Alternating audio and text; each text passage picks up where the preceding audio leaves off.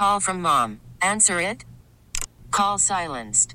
Instacart knows nothing gets between you and the game. That's why they make ordering from your couch easy. Stock up today and get all your groceries for the week delivered in as fast as 30 minutes without missing a minute of the game. You have 47 new voicemails. Download the app to get free delivery on your first 3 orders while supplies last. Minimum $10 per order. Additional terms apply. We get it. Attention spans just aren't what they used to be. Heads in social media and eyes on Netflix. But what do people do with their ears? Well, for one, they're listening to audio. Americans spend 4.4 hours with audio every day. Oh, and you want the proof? Well, you just sat through this ad that's now approaching 30 seconds. What could you say to a potential customer in 30 seconds? Let Odyssey put together a media plan tailor-made for your unique marketing needs. Advertise with Odyssey. Visit ads.odyssey.com. By the way, that's your 5 o'clock hour, not mine. It's both. I don't need a 5 o'clock hour. You take it with you tonight. We're already here. When you explain to your wife for the 30th time why you want to watch the Combine. Yes. It's going to go badly for you. I'm just warning you ahead of time. I'm telling you.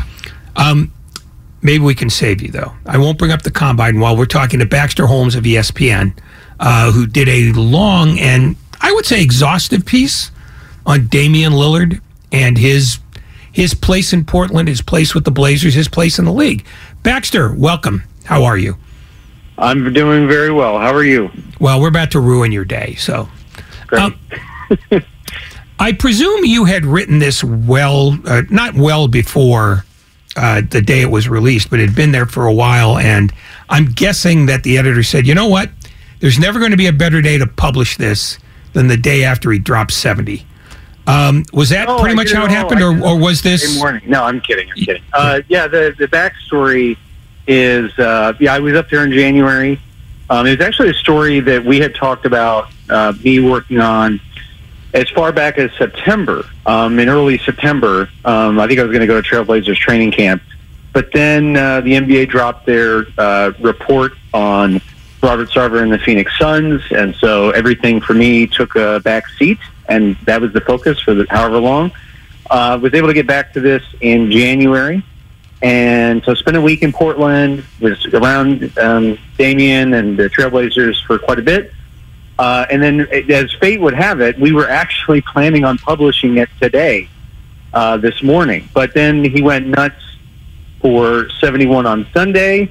And so we just pushed the timeline up 24 hours and decided to publish it Monday morning. So, in terms of timing, it was pretty wild. I'm sure you probably had some situations like that in your career, but this was pretty unique. It's hard to get, context when you're just reading something. Did he sound like he has fully wearied of the why won't Dame ask for a trade to a contender debate? Or is he so secure that it doesn't matter how many times it's asked, he knows what he believes and what his answer is? He sounds at peace and kind of like at a place of security and knowing like what he's done and, where he kind of stands in the league and everything else. And also understanding that, to win a championship is obviously incredibly difficult. It requires luck. It requires a million things have to break right. In the piece itself, I talked about the Blazers' only other championship and how at the time they were the youngest team ever to win, and they seemed set up for a dynasty and were rolling along the next season. And boom, Bill Walton breaks his foot. And then that's it. Their dynasty was over, or the dynasty that never kind of was. So he understands how hard it is and all of these things. But he seemed at peace. I didn't get a sense of like him being, look, certainly a lot of people have asked him about his legacy and, the ring conversation and all of that. Do you feel you need to leave in order to win? And, what he's gotten those kind of questions ad nauseum, but I didn't sense any weariness from him in addressing this topic with me. Baxter, in the piece, Dame talks about a couple different players, how they moved and where they're at in their careers now, like Russell Westbrook, and how he moved and now he's been scapegoated with the Lakers and a lot of different things, and the negative parts of leaving and when it doesn't work out. But when you look at some of the, I guess, for lack of a better term, negative aspects of staying, for example, never having to really play with extremely high expectations. Has Dame ever kind of addressed that piece of it, or has it more so been, hey, I'm the one sacrificing, so it's not about expectations because I decided to stay loyal? Well, it's twofold in some ways, or it's multifaceted, I should say. Like, on the one hand, as a GM pointed out in the story, look, and as I noted up top, his loyalty to the Trailblazers is being handsomely rewarded. Mm-hmm. I think in the last year of his contract, the current one that he's on with the extension, he stands to make as much as, I think, $63 million in a year. So, the money and is certainly there. But I don't think that he thinks about it in kind of the way that we're discussing it, like that you can essentially stay too long. I think he really appreciates the connection that he has with the city, with the fans, with being able to perform for them on a night-to-night basis, being involved in various charitable efforts in the community, being able to look up in the stands and see a lot of his family members, many of whom have moved up there, being able to see his jersey around the city, and certainly all throughout the stands, and then seeing it at other places. He appreciates that bond. He is, some could say he's like loyal to a fault, but he ties a lot of that back to his upbringing in Oakland and his family's kind of lessons that they preach to him. Some, one of which is like the grass is not always greener. People throughout people in the organization have told me like that's one of his tenets that he kind of lives by, is that the grass isn't always greener, and you can think that you're leaving for something better, but in reality, like, you might not be, and maybe the thing that you have in front of you is a great thing, but maybe you don't realize it. So he seems pretty grounded in that way. Does he ever seem the sort, if he's a believer in the grass is not always greener, about taking a more active hand in making the grass that he's standing on greener, meaning become sort of a more aggressive figure of the front office, is go in and say, hey, let's do this, let's do that. I hesitate to say be more like LeBron or Kevin Durant, but that's almost what it would take if you're going to stay where you are.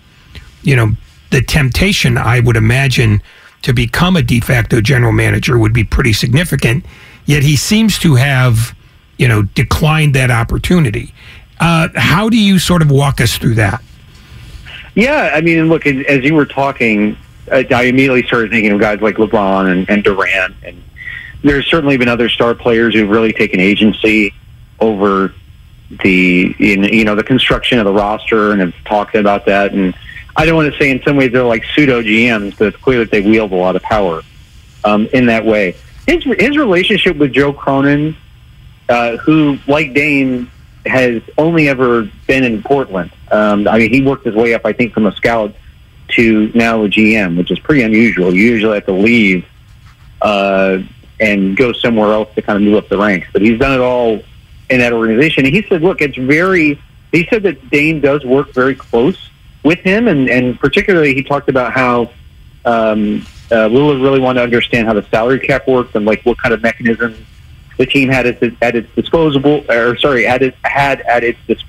to add players, like different kinds of extensions and whatnot. And then their GM said, he in some ways now, like, he understands the salary cap as well as I do, but they're in close communication. But he said it's never felt adversarial. Like, he is trying to push me or push the team to, to make certain moves that he thinks are fit. Like, he empowers us. He trusts us. There's a good level of trust between him and Joe.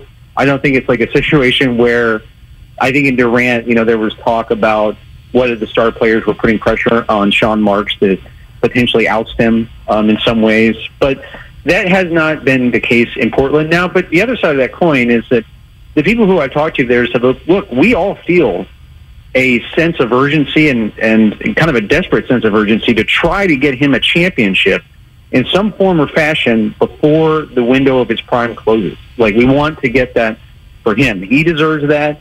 And so we're going to try to do everything we can. Now, I don't know what the path to that looks like. You know, I've had different GMs say they're one move away. You know, like Toronto was able to acquire, you know, they had like a solid team to get Kawhi, boom, they can win a title. I don't know if that's a completely fair comparison, and I don't know who necessarily they could get to put them over the hump in that way. But the relationship between Dame and the front office has been solid. He does, you know, he's involved, but I don't think it's adversarial or that he wants it to be adversarial. I think he trusts Joe, and their relationship goes back a long way. Baxter, you bring up Damian Lillard's connection to Oakland. You brought it up earlier in our chat right here and also in the piece, and how he wears the number 0 for Oakland. Can you speak about his current connection to Oakland with the charities and things like that? And yes, I have to ask, even later in his career, we know he wants to stay in Portland, but if it was later in his career, could you ever see him coming back and wanting to play for the Bay? I mean, it would probably depend. I'm trying to think. So he's 32. I think his contract runs out in the the end of the 26-27 season. So, I mean, it's really a question of like, does he, you know, where is he at physically at that point? You know, however, 5 years down the line or whatever it is. I'm not sure. So I will table that for now. But to the other part of your question, like, yeah, look, he still has a lot of family there. He's involved in different charitable efforts there. And I would say he brings Oakland with him wherever he goes. I mean, you know, he's introduced in the starting lineup. They always say, you know, he wears the letter O, not 0. And it's because of Oakland. He talks about his upbringing there all the time and how some of the lessons that he learned, you know, I was talking with my colleague Zach Lowe about it, and, you know, the other day, and he was referencing when he talked to Lillard for a story once, and how Lillard brought up, like, they had to, you know, when he and his brothers had to clean, or his family members, like the kids, when they were assigned different rooms of the house to clean, they all had to do it together, and if any of them didn't do it, they failed, or like, they collectively failed, and that has carried over into his whole team thing. Like, everyone has to work together to achieve a goal. So he takes Oakland with him wherever. Like, his roots there are very deep. You know, he goes back. I think my colleague Mark Spears, who I know you guys know well, did a great story where it talked about this particular lunch that he does there, or this particular event. Sorry, and so yeah, look, he is Oakland's own, and that will never change. Portland is where he's put down roots for his NBA career, but, you know, he will always be a son of Oakland. Broadening this out to the Blazers as a whole, they've sort of been on the fringe of the play-in tournament all year long. Is that who they are as a team, or have they been unlucky in some ways, and that maybe they're a better team than they look? Who are they really? Damian Lillard aside, who are the Blazers at this point? Yeah, I don't know that right now that they're anything other than what we see and what their record says they are. Like, you could say, oh, have they had bad luck with injuries or this or that, and maybe they should be way better. I don't know that that's the case. You know, they started off, I think, 9-3 or 10-4, and everyone was like, oh, you know, this is a kind of a spicy team. Like, maybe they could do whatever, but they kind of fell back down to earth. And look, they have some young players who are interesting in terms of like Shaedon Sharpe in particular. But his development in the arc of it, I mean, this is the tricky thing for them, right? Like, Dame is playing out of his mind right now. He's having the best season of his career, all of that. But they need some of their young players to develop at a much faster rate and for them to kind of go anywhere. And they're not the teams they were when they went to the Western Conference Finals and, you know, all of that with CJ McCollum. They just don't have enough. They have too much youth, and some of the experiences they do have, guys like Justice Winslow, have not been healthy. Dame has been carrying them, but I don't know that they are more than what their record says right now. Like, they're kind of, what you said about them is right. That's where they are, and unless some of those guys can really develop at a faster rate, or there's some mechanism to acquire somebody in a trade. I don't know what that looks like. I think this is just who they are right now. So based on what he's been this year, if he doesn't go for 72 tonight, do you feel like Warrior fans will feel cheated? Yeah, he's been just incredible lately. He had this line that he gave me about, other than a championship, what more can I give? I was thinking of that line after he scored 71. But he is a very interesting player in that he always kind of exceeds what we think might be possible in some ways. And what I mean by that is, like, I think there's only been like 3 or 4 playoff or like series winning shots in the postseason, and he has 2 of them. And they're unbelievable highlights for NBA history. He's one of a handful of guys that's on the NBA's that are active. That's on the NBA's All-75 team. He won the 3-point contest. He's Rookie of the Year. He's probably in serious consideration now for first-team All-NBA. Like, he continues to rack up accolades and achievements personally, and he's gotten them as far as the Western Finals. But and he seems to be shooting at a range that just gets deeper and deeper, and it's like him and Steph are in a category of their own in terms of the range that they have and the confidence, certainly. I am very interested. I don't know where he can go from here, though. Like, is that the best game he'll ever play?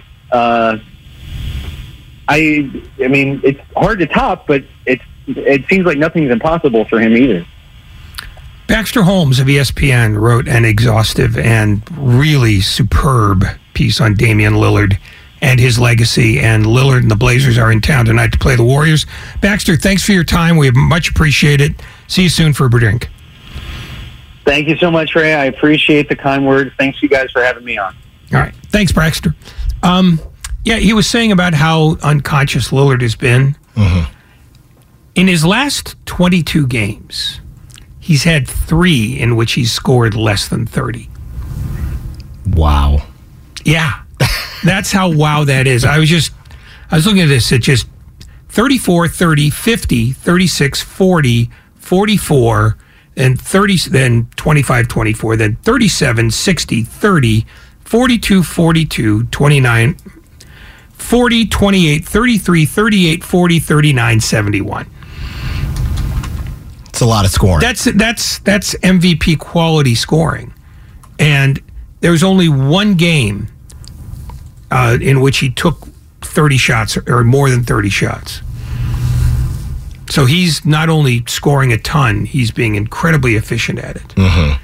And the other night he was jaw-dropping. I mean, he literally pulled up with perfect form from 45 feet, and that is not an exaggeration. Yeah, no. It was just... He has to get some type... Because here's the thing. I think that if we move past the ring culture, you have to put him in a position where he can at least get an MVP on his resume. Yeah, but you know what? MVP says most valuable, and it's hard to be regarded as the most valuable player in the league when your team finishes 11th. Well, that's what I'm saying. They have to make the team better around him. Yes. That is the charge here. It's not Lillard's job or fault that they are not better. It's the team. It's the organization's failure. And I think that's the thing to remember here, is that if we don't like players having that much power, you have to look at Lillard and say, he has influence, but he doesn't have power. And that's what I think most people look for in great players. Stephen Curry has influence, but not power. If he had power, they would have traded for a veteran last year, and Poole wouldn't be here anymore. Mm-hmm. I mean, there's a subtle but real difference. And I think Damian Lillard is as much a living embodiment of that as anybody, which is he doesn't go in and say, make this team better around me, but he gets to walk in the room pretty much whenever he wants and have frank conversations with the general manager about it. I have a question for you, Ray. None of your business. Is this conversation around Damian Lillard, the conversation between loyalty and trying to, chase a ring, is this a result of the rings culture that the NBA is in right now? I wanted to ask you specifically because what was the conversation around Charles Barkley during his career, maybe at a similar stage of his career, or someone like John Stockton or Karl Malone or some of the other greats who failed to get a ring? Was that conversation different than how it is now around Dame? It's different only because it's louder. But, Charles Barkley had, no championships held against him by some people. But he also played in the Jordan era in which everybody agreed, A, that the Bulls were the best team, and B, nobody served as the general manager. Even Jordan in Chicago, would get told no on a fairly consistent basis by Jerry Krause. It's only a more recent development that players have stepped up and said, make this team look like the way I want it to look. And even then, even though the first super team that was built in the very late 60s and early 70s when Wilt Chamberlain went to the Lakers to play with Elgin Baylor and Jerry West, that wasn't Wilt Chamberlain just saying, send me to the Lakers. It was trade me. Yeah.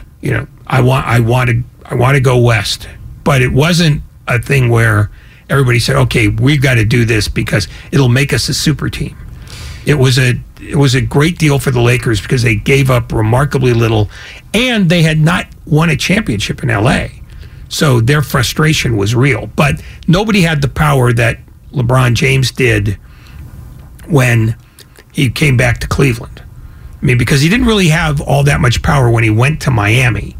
Because Dwayne Wade was already there, and Pat Riley is not a guy who cedes that kind of power. Right. But when he went back to Cleveland, he went back as a free agent, choosing the terms under which he would go. And so he got to dictate a lot of how Cleveland got built.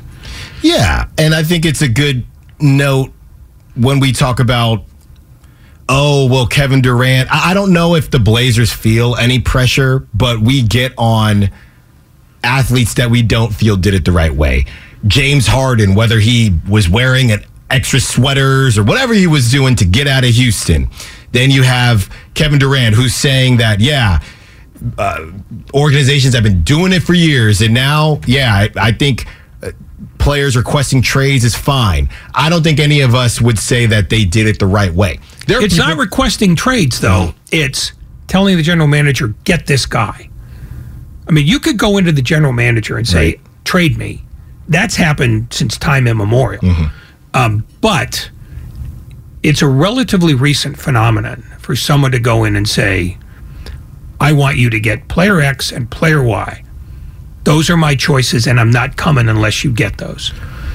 And that's what happened in Brooklyn. But yeah, it's what happened in Brooklyn. It's what happened when LeBron went back to Cleveland. Yes. But even the whole trade request thing, wasn't it in the past, wasn't it more about something went wrong? As if, okay, well, I don't know, this didn't work out or that didn't work out. For Kevin Durant and Kyrie, they just decided they wanted to leave. There was I feel like in the past there's always been a legitimate reason. And Kyrie and Kevin Durant didn't have a reason. They just said, I don't want to play here. And James Harden technically didn't have a reason. He just wanted to leave. No, players have wanted to leave places forever. Wilt Chamberlain got traded from the Warriors back to Philadelphia in the 76ers because he had businesses back east and he wanted to be closer to those. Players they've asked for trades for a long time. Very few of them had the power to make that happen. But when Kareem Abdul-Jabbar wanted to leave Milwaukee, it wasn't that that he wanted to build a super team in LA. He wanted just to be out of Milwaukee. Yeah. And that's a legitimate a reason as any, but he didn't build a team around him by saying, I want player X and I want player Y, you get them for me. Yeah. That's the difference. It's not players leaving, it's players dictating who comes. That's the difference. Do you think the Blazers, they probably don't again because they're making money, but do you think that they feel any type of weight on them to say, okay, well, Damian Lillard is doing it on all accounts the right way. Well, we got to make sure that because even Baxter said that they have said, the front office and the Blazers, they've all admitted we got to get this guy a swing at it. But when? Well, and they've tried. Mm-hmm. I mean, in the past, don't forget they got to a conference final only a few years ago. Yes, they did. But it was clearly an inferior team to the one that the Warriors, were at the time, and the Warriors swept them. They decided they were going to go young with this group. Anthony Simons is 23. Matisse Thybulle's 25. Cam Reddish is 23. Justice Winslow's 26. Shaedon Sharp's 19. Mm-hmm. They have not made the big swing, but there are ways to build a championship contender by not making the big swing. The Warriors didn't make a big swing unless you want to count Andrew Bogut for Monte Ellis a big swing. Yeah. It only seemed like a big swing because people here thought that they were going to build the team around Monte Ellis forever because their standards had become so eroded by years and years of losing that they thought Monte Ellis was a genuinely elite player. And he was very good, but he wasn't elite. He wasn't a franchise changer. The things that the Warriors did, their big free agent get before Durant was Andre Iguodala, who at the time was a good player, but nobody perceived him to be a difference maker. I mean, the only real difference maker they've ever gone out and gotten, by dealing with other teams is Durant. Yeah. And they haven't done it since. Would they like to? Sure. But in getting Durant, they did mortgage a share of the future. And they don't have enough pieces to make that next big splashy deal unless you want to give up people like Thompson and Green and even Curry. And I don't believe they're in that mindset. Thinking about Damian Lillard and what he's done and how we don't know if he'll get an MVP, we don't know if he'll win a ring. Do you think that, not that he feels he has to prove anything, but when that top 75 of all time came out, Damian Lillard was a name that was under a lot of scrutiny. Now he goes off, he does things like this. It will be interesting for a guy in his position as a primary ball handler, primary scorer, putting up, he dropped 70 plus, to not have an MVP. Do you think there's any piece of him that goes out every day to say, hey, there are people, there are a lot of jokes, Ray, when it came out about Damian Lillard being in the top 75. Do you think at the very least he can drive that? Because there are MVPs that aren't in the top 75. But are there, people like Damian Lillard who don't have any real type of hardware? Is that the legacy that maybe he could hold on to more than some others? There are guys on that top 75 who never won a ring. Right. And that's a different argument than being one of the top 75 players. That's an individual thing. Mm-hmm. And the truth is, Damian Lillard, there are limits to his power. Not as a player, but as a franchise influencer. Mm-hmm. Because he's not the guy who's going to be making the phone calls to the other general managers and saying, hey, give us Giannis. Right. There's a reason why there are so many teams that have never won a title. It's hard to get that guy. And one of the reasons why fans in the NBA were outraged when the Warriors got Kevin Durant, they thought it wasn't fair. Well, what's fair about it? It doesn't have to be fair. Mm-hmm. It's quite literally, the law of capitalism. If something's available and you can swing it, go after it. And that's what they did. And I think there is this notion that teams should be homegrown. But if you're homegrown and you don't win, then you failed. So are you arguing about the methodology or the result? Mm-hmm. And that's where people get stuck. Because I think in the ring culture, it doesn't matter how you do it as long as you do it. Because the Warriors, like I said, they did not build themselves the beginnings of this dynasty by going out and grabbing players off other rosters. They traded for Bogut Bogut was already sort of, I don't want to say damaged goods because that sounds pejorative, but his best days were behind him. Right. And Iguodala came to them rather than them going after him. So they didn't go out and just shop for players. They drafted players. But that's hard to do too. I think ultimately it's however you get there, you get there. I mean, because if you win a ring, you're not returning it because somebody thought you didn't build your team correctly. No. I mean, the parade is the answer to all questions. Yeah. And I know you said, obviously, either way you spin it, Damian Lillard is almost the antithesis of Kevin Durant. And that's not to say, really, that's not even to say either one is bad. They're just different. No, look, the reason why Durant catches so much crap is because he picked the wrong guys in Brooklyn. Mm-hmm.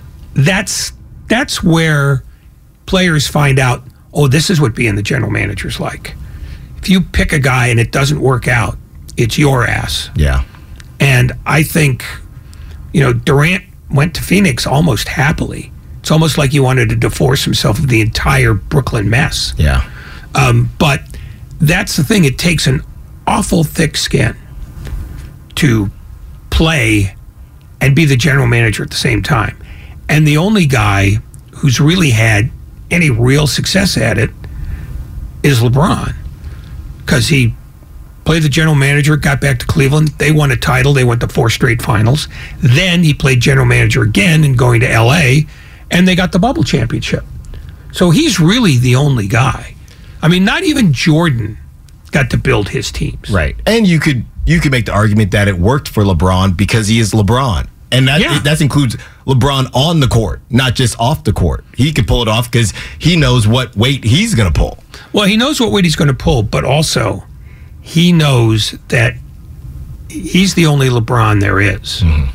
And if you've got people trying to build a team and they want LeBron, they can only deal with him. There's no substitute for LeBron. Yeah. There's no sort of LeBron, 2.0. Not even his kids.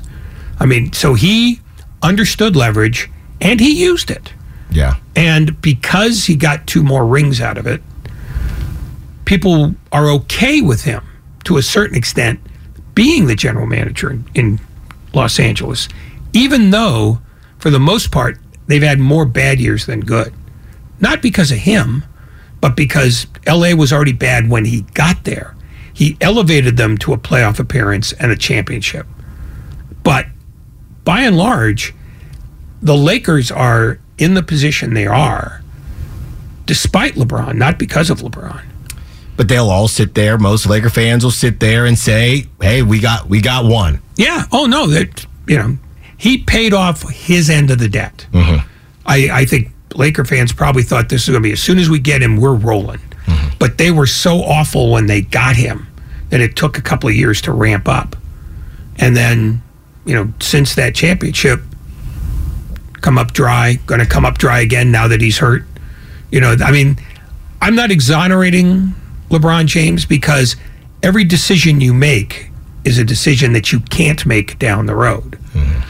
And when you combine that with the Lakers' general dysfunctionality, that's why you get what you've got, which is a team that has missed the playoffs, I want to say 8 of the last 10 years, if you count this one. Yeah. Because I don't see them getting there now. No. I mean, even with their revamped team without LeBron. Without LeBron, oh, no, you could double team Anthony Davis and what, you're going to worry about Jared Vanderbilt? I tend to doubt that. He looks good. See the guy who's going to take you to a championship? He's going to take you to the first round. Probably not. No, I mean, that's the thing. It just, the whole idea behind that trade was LeBron's going to be coming back and he'll be fine. Turns out LeBron's feet are failing him. Yeah.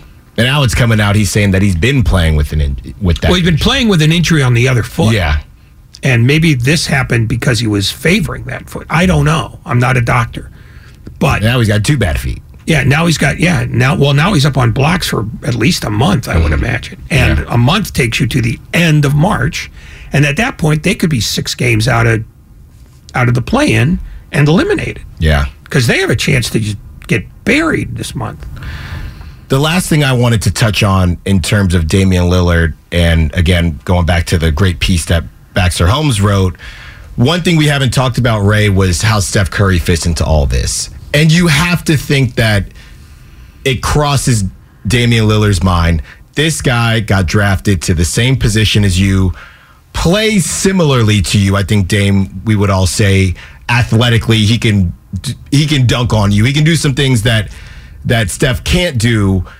Steph, in a way, just the way Steph plays, the consistency, and Damian Lillard is obviously, they're both on another planet, but they're compared a lot to one another. Steph gets to play in Oakland while the Warriors are in Oakland. You know Dame would have loved to do that. Now they're in San Francisco, obviously, and Steph is playing for the Warriors. How do you think, and now even overshadows Damian Lillard, because why wouldn't he?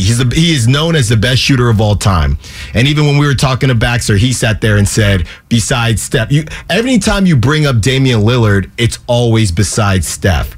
I think that it's possible that Damian Lillard, as much as he wants to win a championship, maybe his feeling is a little less stuck on that because of the fact that there's a Steph Curry. And as much as Damian Lillard wants to win a championship, in terms of accolades, he's never going to catch Steph. And maybe that helps him sleep at night. Or maybe it keeps him up at night. I'm not sure. And maybe what Damian Lillard is a guy who says, I'm the best I can be. Mm-hmm. And that's superb. I don't have to compare myself to Curry because it's not about me versus him. It's about our team versus their team, and their team has been kicking multitudes of ass, and ours hasn't. Yes. Maybe that's what bothers him. But I don't think he obsesses about Curry per se. Because he accepts the fact that whatever the comparison is, anybody else in the league is going to suffer by comparison. Right. So he doesn't have to play that game in his mind. And it's more to the clarity of his thoughts that he doesn't get hung up on that. Because basketball, as much as people want to make it about me versus you, it's about us versus them. Mm-hmm. That's why the Warriors won 4 times. And that's why the teams who beat them did it with deep, strong rosters. It's the game, as much as people resist it, is about individuals in a collective. It's not the collective serving an individual. Right. And that's how you win championships. And I think Damian Lillard understands, and I am speaking for him because I know him like the back of my hand. I think he said, I could do everything I can do. And then there is a point at which I can do no more.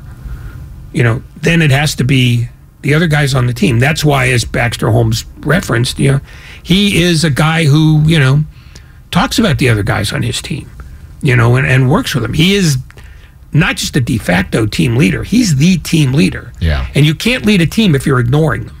If you're obsessed about, I got to be better than a guy on another team, then you're not really a team leader. All you are is you're a leader of you. And I don't think anybody's going to accuse Damian Lillard of being that. I just think he gets the dynamic, and I don't think he gets hung up on the things that we get hung up on. Yeah. It doesn't matter to him. I'm the best player I can be. I'm going to keep getting better. I want to keep making my teammates better. And at some point, that's either good enough or it isn't.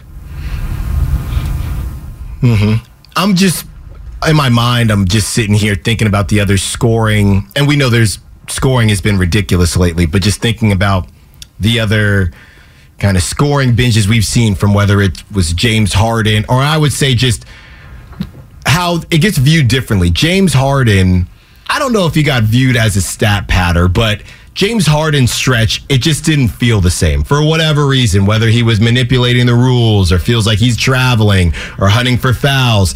Then you had Russell Westbrook, who he got his MVP because he averaged a triple-double, but there would be times where Steven Adams would, get out of the way and let Russell Westbrook just grab the rebound, things like that. So neither of those runs felt authentic. I maybe more so James Harden. James Harden gets a lot of flack because of how he played, but the Russell Westbrook run, which led to an MVP, didn't feel authentic. But Damian Lillard doing this, and what you said, Ray, his streak of, or how many games he's had over 30 points, it's not a run, because Anthony Simons did not play in the game he dropped 31, I don't believe. It's not a run based on, I'm going to sit in the corner. Yeah, as you just mentioned, I'm going to sit in the corner and stat pad. It's literally out of necessity. It's out of necessity, but there are times when, that's when the greatest players come up, is when they are looked like, okay, we're running thin tonight. You've got to carry the heavy end of the piano by yourself. Yeah. And he's done that. I find it hard to find a reason to criticize him. Mm-hmm. I mean, because he doesn't have a preposterous usage rate. His usage rate is roughly that of Curry. And I don't think anybody accuses Curry of being selfish. Never. So that right there undercuts any argument that Damian Lillard is about Damian Lillard. Mm-hmm. The only thing that you can say about Damian Lillard is that he hasn't brought a title to Portland by himself. And I would defy you to find a team that won a title with one guy, because there's never been a more dominant player in the history of the sport than Wilt Chamberlain. And the only year that he won a title before he got to LA was the year he had 4 other Hall of Famers on the roster with him.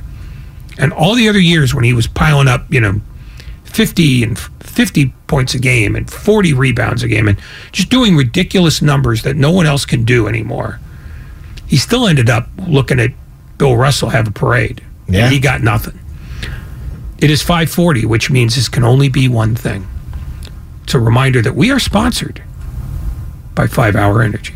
Worried about letting someone else pick out the perfect avocado for your perfect impress them on the third date guacamole? Well, good thing Instacart shoppers are as picky as you are. They find ripe avocados like it's their guac on the line. They are milk expiration date detectives. They bag eggs like the 12 precious pieces of cargo they are. So let Instacart shoppers overthink your groceries so that you can overthink what you'll wear on that third date. Download the Instacart app to get free delivery on your first 3 orders while supplies last. Minimum $10 per order. Additional terms apply. Selling a little or a lot? Shopify helps you do your thing, however you cha-ching. Shopify is the global commerce platform that helps you sell at every stage of your business. From the launch your online shop stage, to the first real-life store stage, all the way to the did we just hit 1 million orders stage. Shopify's here to help you grow. Whether you're selling scented soap or offering outdoor outfits, Shopify helps you sell everywhere. From their all-in-one e-commerce platform to their in-person POS system, wherever and whatever you're selling, Shopify's got you covered. Shopify helps you turn browsers into buyers with the internet's best converting checkout. 15% better on average compared to other leading commerce platforms. And sell more with less effort thanks to Shopify Magic, your AI-powered all-star. Shopify powers 10% of all e-commerce in the U.S. And Shopify is the global force behind Allbirds, Rothy's, and Brooklinen, and millions of other entrepreneurs of every size across 175 countries. Plus, Shopify's award-winning 24/7 help is there to support your success every step of the way. Because businesses that grow with Shopify. Sign up for a $1 per month trial period at shopify.com/Odyssey Podcast, all lowercase. Go to shopify.com/Odyssey Podcast now to grow your business, no matter what stage you're in. Shopify.com/Odyssey Podcast. We get it. Attention spans just aren't what they used to be. Heads in social media and eyes on Netflix. But what do people do with their ears? Well, for one, they're listening to audio. Americans spend 4.4 hours with audio every day. Oh, and you want the proof? Well, you just sat through this ad that's now approaching 30 seconds. What could you say to a potential customer in 30 seconds? Let Odyssey put together a media plan tailor-made for your unique marketing needs. Advertise with Odyssey. Visit ads.odyssey.com.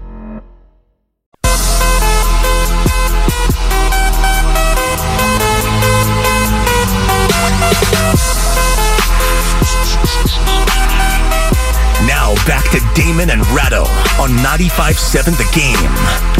For whatever passes for our best content, head over to YouTube, search 95.7 The Game, and click subscribe. You'll see all of our shows live. The best interviews, also the worst. the most interesting segments and the most boring ones, behind-the-scenes content from the Warriors and stuff that you can see anywhere, and more. It's all on the 95.7 The Game YouTube page. So subscribe, or we'll hate you forever. Home stretch, Alan. What's on your mind? So... Nah, that's not good. Try again. LaMelo Ball, foot injury, and he is, I think, the last I saw, he's probably done for the season. I think they've now been definitive about it. Yeah. Fractured ankle officially done for the year. Officially done for the season. So, Ray, I'm looking here. His Oh, I know where this is going. Well, no. You don't know where it's going. So, his rookie year, he missed 21 games. That was the shortened season due to COVID. They only played 72. Last year, he did play 75 games. This year, he's done. He played 36 games, Ray. Should it make Dub Nation feel any better about the Wiseman pick? Yes, because I think it's important that basketball fans enjoy the misery of its players so they can feel better about themselves and their tiny, shabby little lives. I don't mean it like that, Ray. I know you don't. I took it where you didn't mean for it to go, but I took it there because I don't care. I got 5 more minutes of this, and then I'm in the car. Well, so I don't have to be happy. No, I don't think so. I mean, I don't think it should matter because the Warriors were never going to take LaMelo Ball, nor should they have, because they had their version of LaMelo Ball already. And maybe LaMelo Ball turns out to be a sensational player, but at some point you have to draft pieces that you lack on the roster you've already got and are planning to keep. You know, LaMelo Ball would have been duplicative. And for the same reason that if they'd had a shot at Anthony Edwards, that wouldn't have helped them either. What they needed was the thing that they thought James Wiseman could give them. And he couldn't give it to them fast enough because he did miss twice as many games as he played. Yeah. And also because at 19, with such a small pre-pro resume, they didn't know what he could deliver. They took a gamble. It was a center-thin draft, and they took what's going to turn out to be the best of the 4 guys. In fact, right now, he's better than the other 3 pure centers that got drafted. That tells you what kind of a market it was. Right. And I think that really that is what has always been the big picture here. It just wasn't, and I know Halliburton, I know Maxey, and obviously Anthony Edwards. Well, don't forget Desmond Bane. And Desmond Bane. Desmond Bane could help. But he went lower he went too. 30th. Because your argument has always been, if anything, just trade down. Yeah, I mean, if they knew what Halliburton was going to be, or if they knew what Bane was going to be, sure. How is Bane not duplicative, though? Bane's a defender. I mean, and a stout defender at that. Yeah. That would have been helpful. Yeah. You know, I don't think he would have gotten starters minutes right away, but you could put him in as a guard that guy, and he'd guard that guy. Yeah. Because Memphis specializes in getting guys like that. Yeah. So that's where he's not duplicative. The Warriors don't look at players as merely offensive cogs. And when they have, you know, the results have been kind of indifferent. I mean, Jordan Poole at this point is more confounding than he is exciting. I mean, he could score tons, but he can also go through stretches like he's going through right now, where since the All-Star break, he's shooting 28% from the field and 21% from 3. That's not great. That's not even horrible. But I'm not here to dog Jordan Poole because that's who he is. He's not the 21% shooter, but he's streaky. And his game is not well-rounded enough yet for that to be okay. So ignoring that, you know, I don't know that LaMelo Ball getting hurt changes what the Warriors' trade dynamic would have been. The only thing that could have changed the Warriors' trade dynamic, or the Warriors' draft dynamic, is trading down to get out of the spot where there wasn't anybody they liked enough at 2. And they didn't know what they had in Wiseman. They knew that he could, if he hits, give them what they needed. Yeah. But he didn't hit. He didn't give them what they needed. And they also signed him, and this might have been the other mistake in hindsight. They signed him to a deal that crushes them tax-wise. Mm-hmm. And I think that, as much as anything, is what hastened their decision to move on from him. And it's less about James Wiseman versus LaMelo and more about you draft these guys and things are just going to happen. We don't know. It's always been a gamble. It will always be a gamble as much as people want to believe it's not. No, I mean, look, if the NFL is a car crash, the NBA is a marathon in which everybody gets shin splints. Mm-hmm. The game is played so much differently and covers so much more of the court. And this is, Gary Vitti, the old Laker trainer who said this. There's far more stress on the joints than there ever used to be because players are not being asked to cover a small part of the court. They're being asked to cover basically baseline to baseline, sideline to sideline, half court in. Uh-oh, Ray. Don't let JJ Redick hear this. Well, he's gonna take this and upset some more players from the 80s. Wow, am I not going to care about that? No, he knew the job was dangerous when he took it. No, but I mean, when a trainer tells you that, that it's a much different game, and it doesn't have to be more physical because it's not. I mean, you can't hand check. You can't use an arm bar to keep a guy from backing you in. Yeah. In fact, there aren't very many guys who back you in now anyway. Right. As that is. But it's more taxing on the knees and the ankles. And more guys that's what load management is. Yeah. To try to lower the amount of taxing that goes on. Because once your joint's to go, your career's done. Right. And if you're getting paid, well, let's take Damian Lillard just as a handy hypothetical. The year that Damian Lillard turns 36, I think it is, he'll be making $63 million a year. And if his knees and ankles are shot, that's $63 million on not much. And I'm not wishing that on him. I'm just using him as an example of what owners and general managers make decisions on. Right. Which is, if I'm going to pay this guy this much, I am not going to waste the lifespan of his tendons on a game in Indiana in the middle of December. Yeah. That's what load management is. Right, when you're basically out of it. Well, speaking of load management, this is just another reminder for you. For all our best, no, that's not the reminder I want to give you. What's coming up on The Game, which comes next, is brought to you by Fremont Bank, and it's Warriors Live with John Dickinson ahead of Warriors versus Blazers, or as we like to think of it, DiVincenzo v. Lillard. So that's what you stay tuned for after this. In the meantime, it's fun working with you. It's been great, Ray. Yeah, come back tomorrow. In fact, work for me. I'll take the day off. I don't know about that. Coward. Failure. Mountebank. Candy ass. Fair enough. Yeah, drive home. You guys drive home too, because remember, sports doesn't build character. Builds money for billionaires. We get it. Attention spans just aren't what they used to be. Heads in social media and eyes on Netflix. But what do people do with their ears? Well, for one, they're listening to audio. Americans spend 4.4 hours with audio every day. Oh, and you want the proof? Well, you just sat through this ad that's now approaching 30 seconds. What could you say to a potential customer in 30 seconds? Let Odyssey put together a media plan tailor-made for your unique marketing needs. Advertise with Odyssey. Visit ads.odyssey.com.